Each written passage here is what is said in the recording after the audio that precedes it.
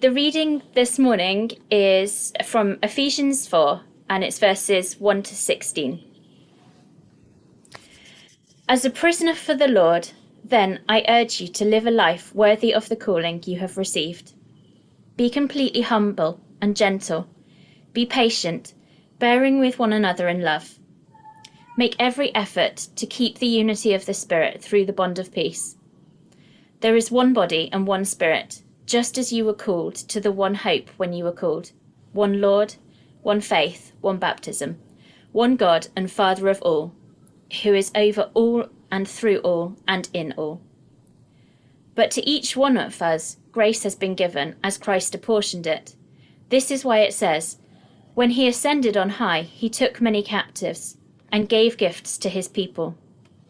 What does he ascended mean, except that he also descended to the lower earthly regions? He who descended is the very one who ascended higher than all the heavens in order to fill the whole universe.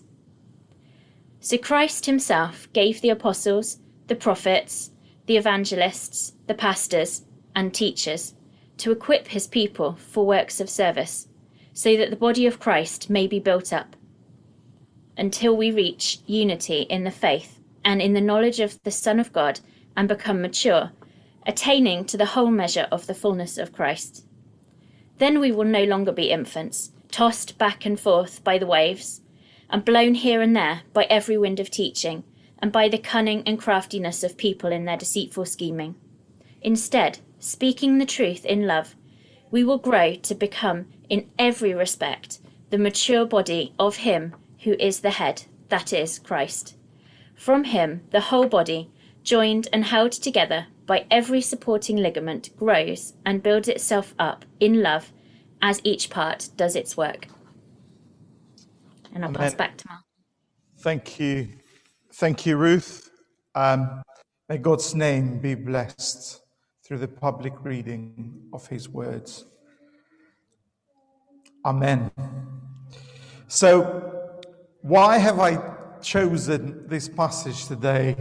And I've been thinking about this all week, and it's been my motivation for this has been just to encourage us and just to remind us of who we are in God and what he has gifted us with, and how can we continue to grow in our love for him, to grow in our love for one another.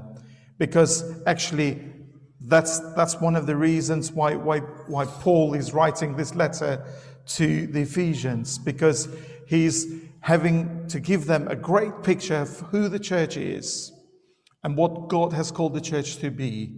And the aim is maturity, that we grow each and every day towards our Christ likeness.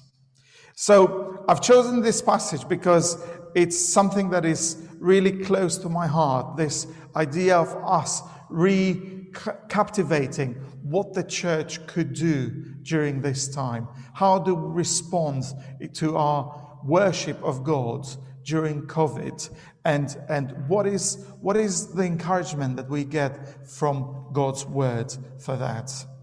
So before I continue with some more information and some more teaching, I'd like us to pray. So, Father God, would you take this ancient word and make it vivid and tangible for us today?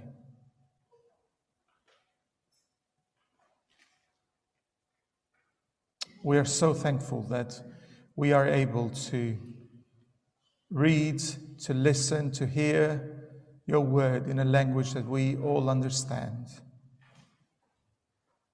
But we want more than that, Lord.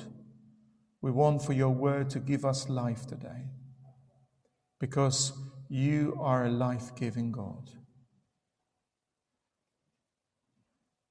So would you help us to concentrate on your word and to dwell on it?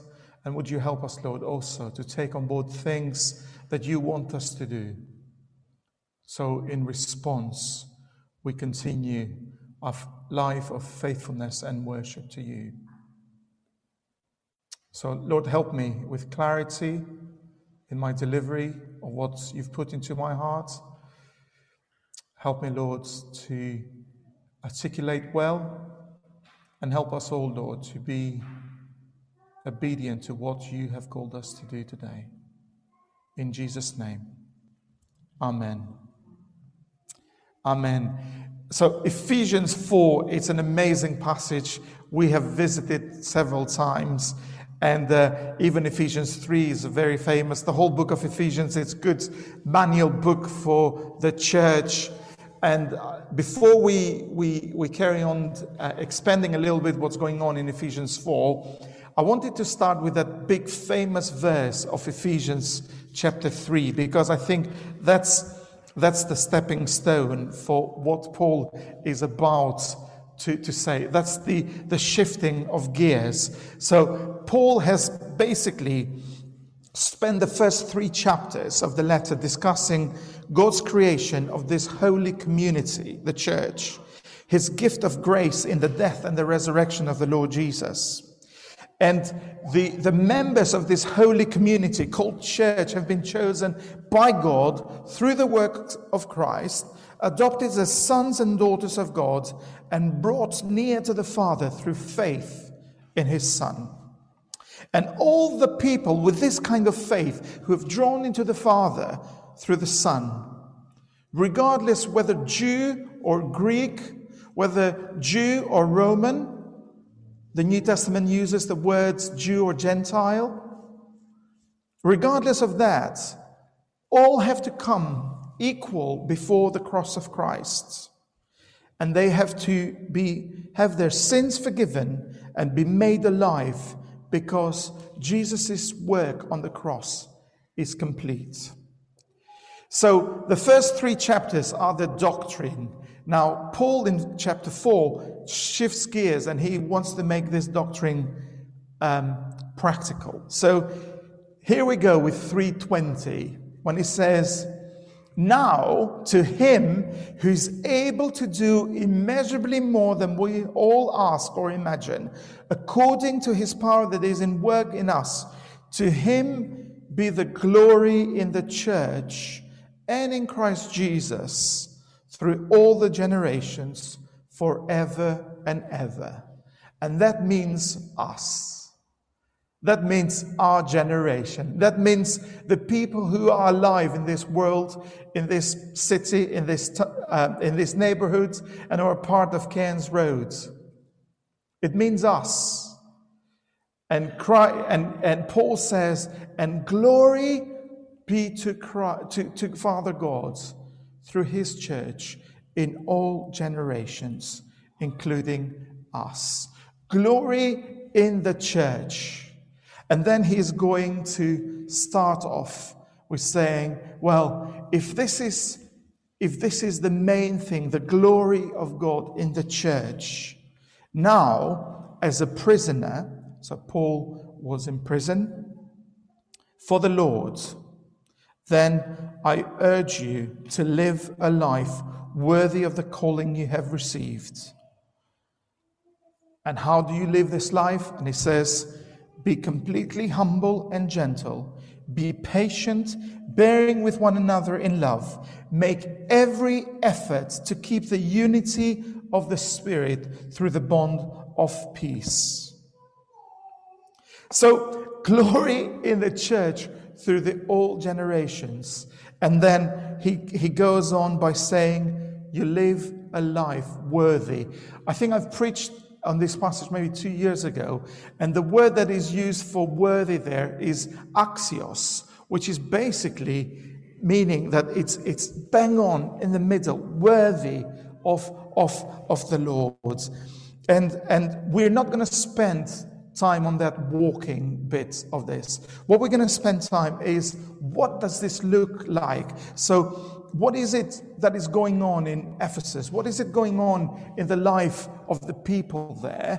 And why is Paul encouraging the church to be doing these things? So let's have a think a little bit about the things that he is kind of urging them to think about it.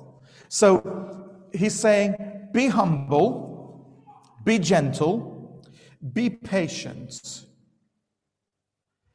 And if we were going to take the context in which this letter was written, these three things were not the characteristics of the Greco-Roman world.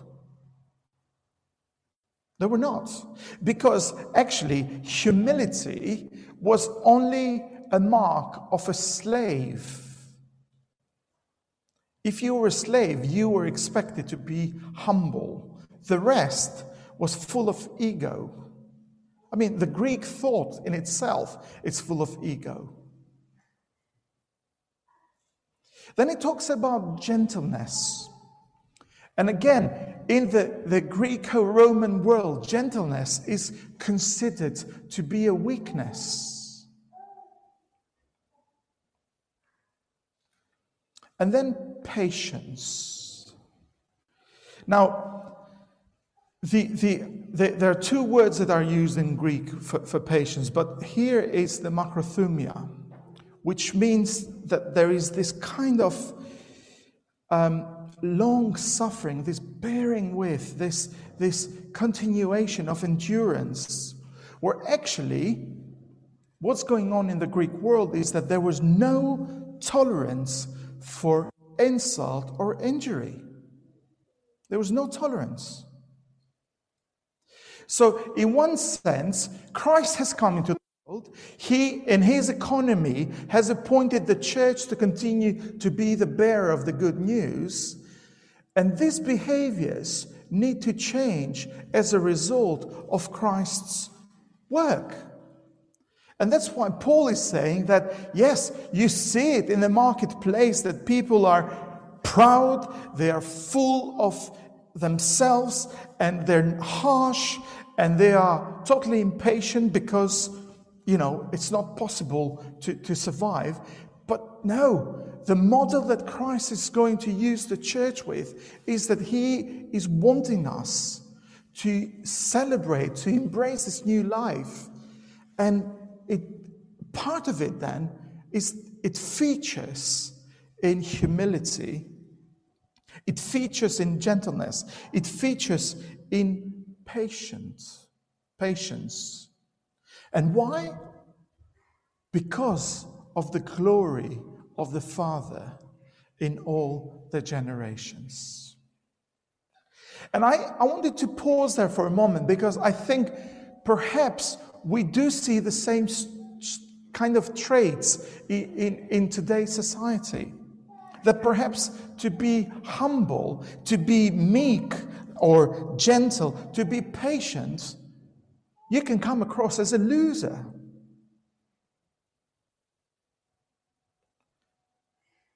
This is countercultural. This is what the gospel is kind of helping us to embrace, this countercultural thing. Why? Because Christ is at work in our lives. Why? Because with our lives, in response to this work of Christ, we want to respond by walking a life, walking and walk that is worthy of the name. Humility, gentleness, and patience. What does this look like in a quarantine, lockdown, post-quarantine, COVID church? We sang earlier on, come and fill this place with your glory. Come and captivate our gaze. Come and fill us with your fire, that the world might know your name. And perhaps this is an opportunity for the Church of God in the Western culture to be a little bit countercultural to the things that shock people. Perhaps as a church, what is the language that we're using? Even when we are involved in political conversation, when we're involved with things that really mean very much to us. What are the comments? What is the statements that we're making? Are they marked by humility? Are they marked by gentleness? Are they marked by that patience, that tolerance to insult and injure?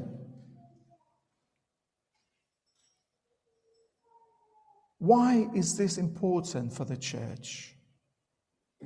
And what it's talking here is not just the local church, because this was a letter that went around in different churches. What's talking here about is the big church. It's the universal church as well. And it says, be patient, bearing with one another in love.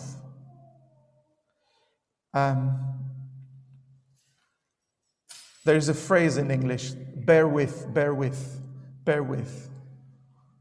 Wait. I think Miranda Hart says that, bear with, bear with, bear with.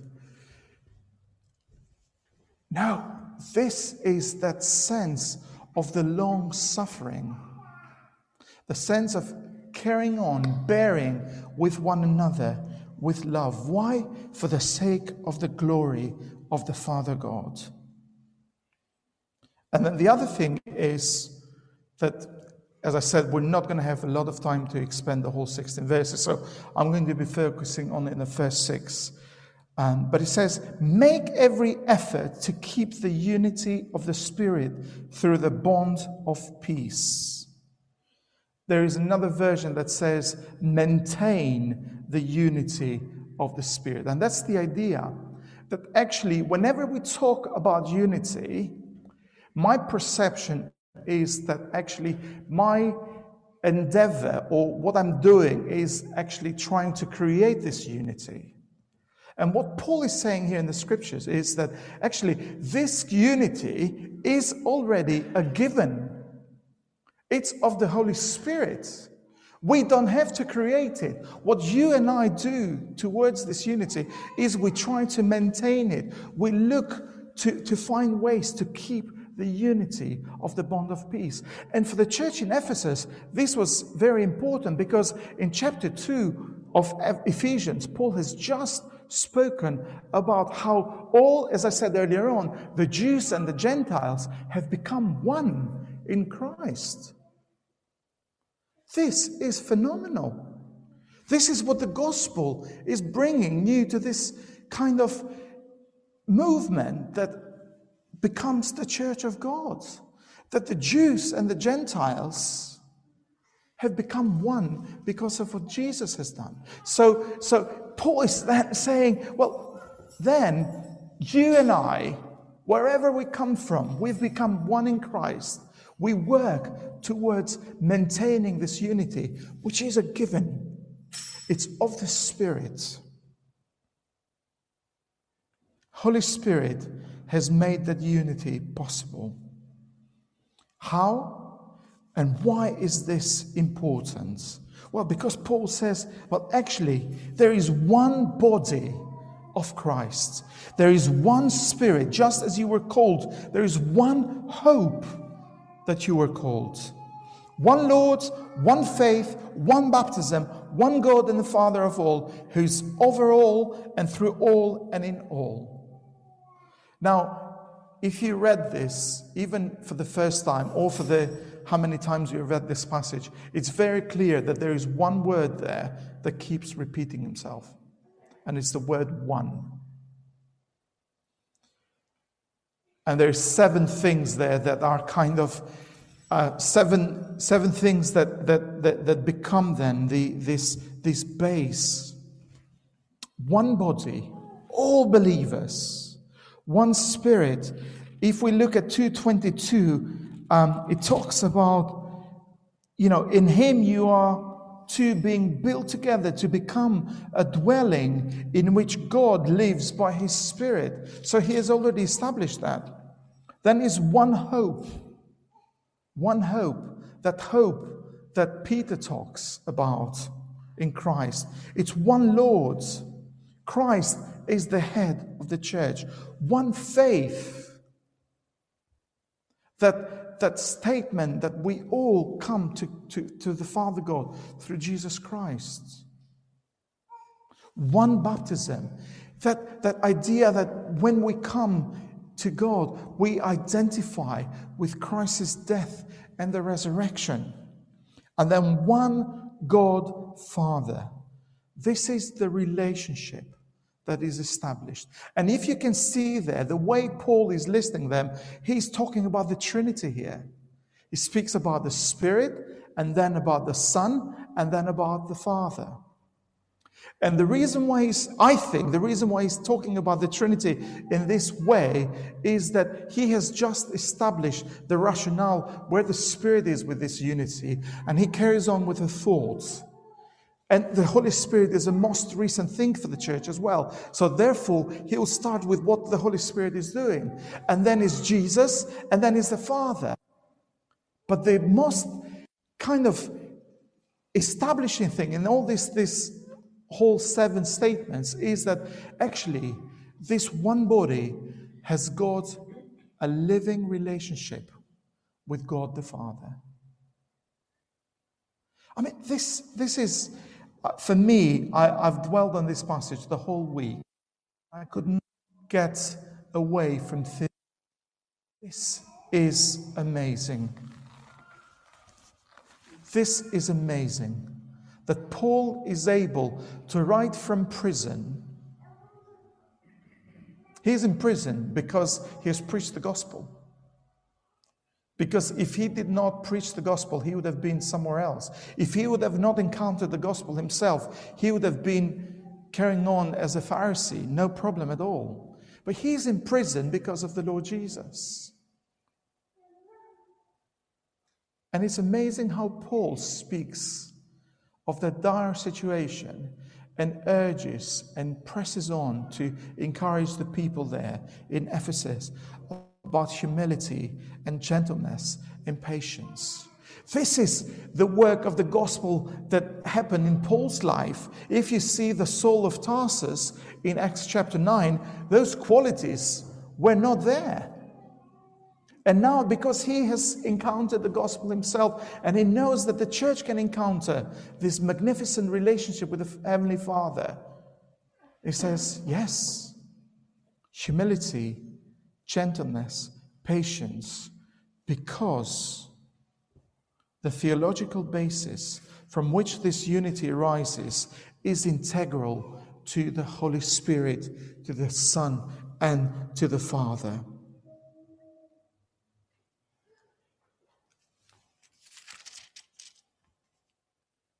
Each one of us, grace has been given as Christ apportioned it. And that's where I want to stop.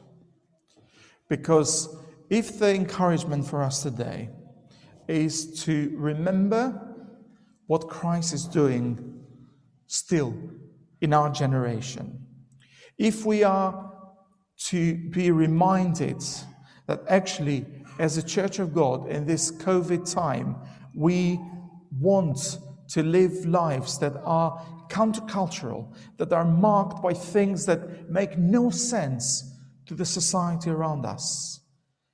But they are part of the plan of the glory of God to be displayed throughout all generations.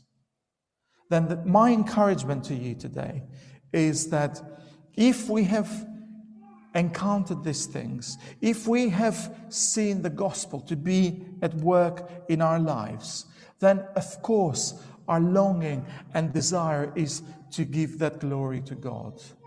I wanted to encourage you today to be thinking a little bit about this opportunity that we have during this time. To have our lives, our language, our behaviors, our attitudes to things that are marked by the gospel.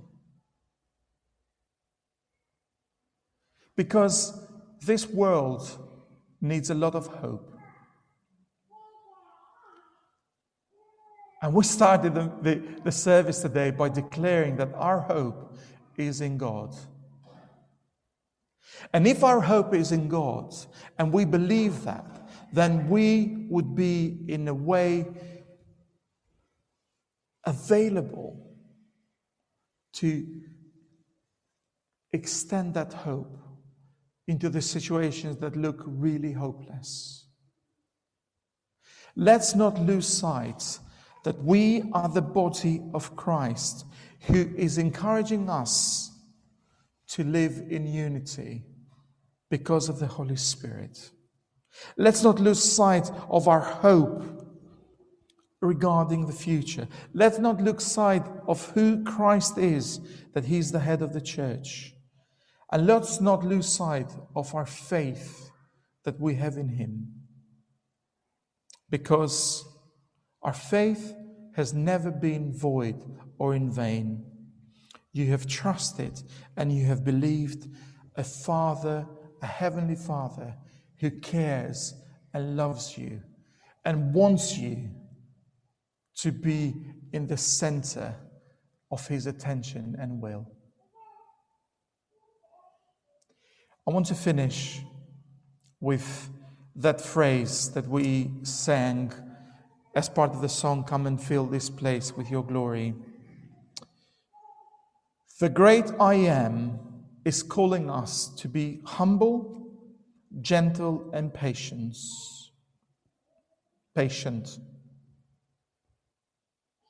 The faithful one in all the ways is empowering us to live out our lives for His glory. Our hope, that Ephesians say here as well, our hope to which we were called is set on Him. As a church of God, we have got a great opportunity today and in the coming days. Let's go and live our lives. Let's go continuing to worship God. I really want to encourage you and bless you today with that. Let's pray, and then Jenny's going to finish with a song. So here we are, Father God.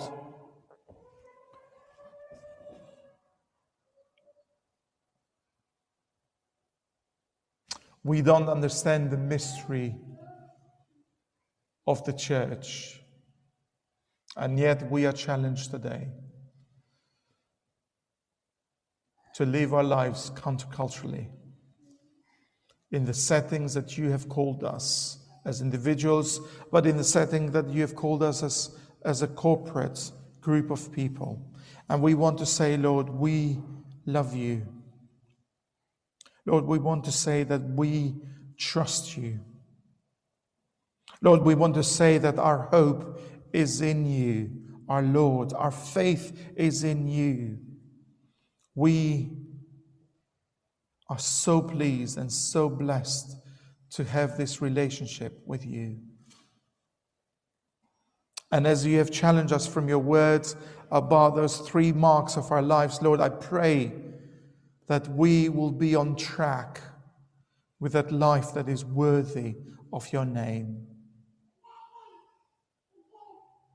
Come and help us, Lord, with our humility, with our gentleness and patience, that although they may come across as countercultural, they are right on track with our walk with you.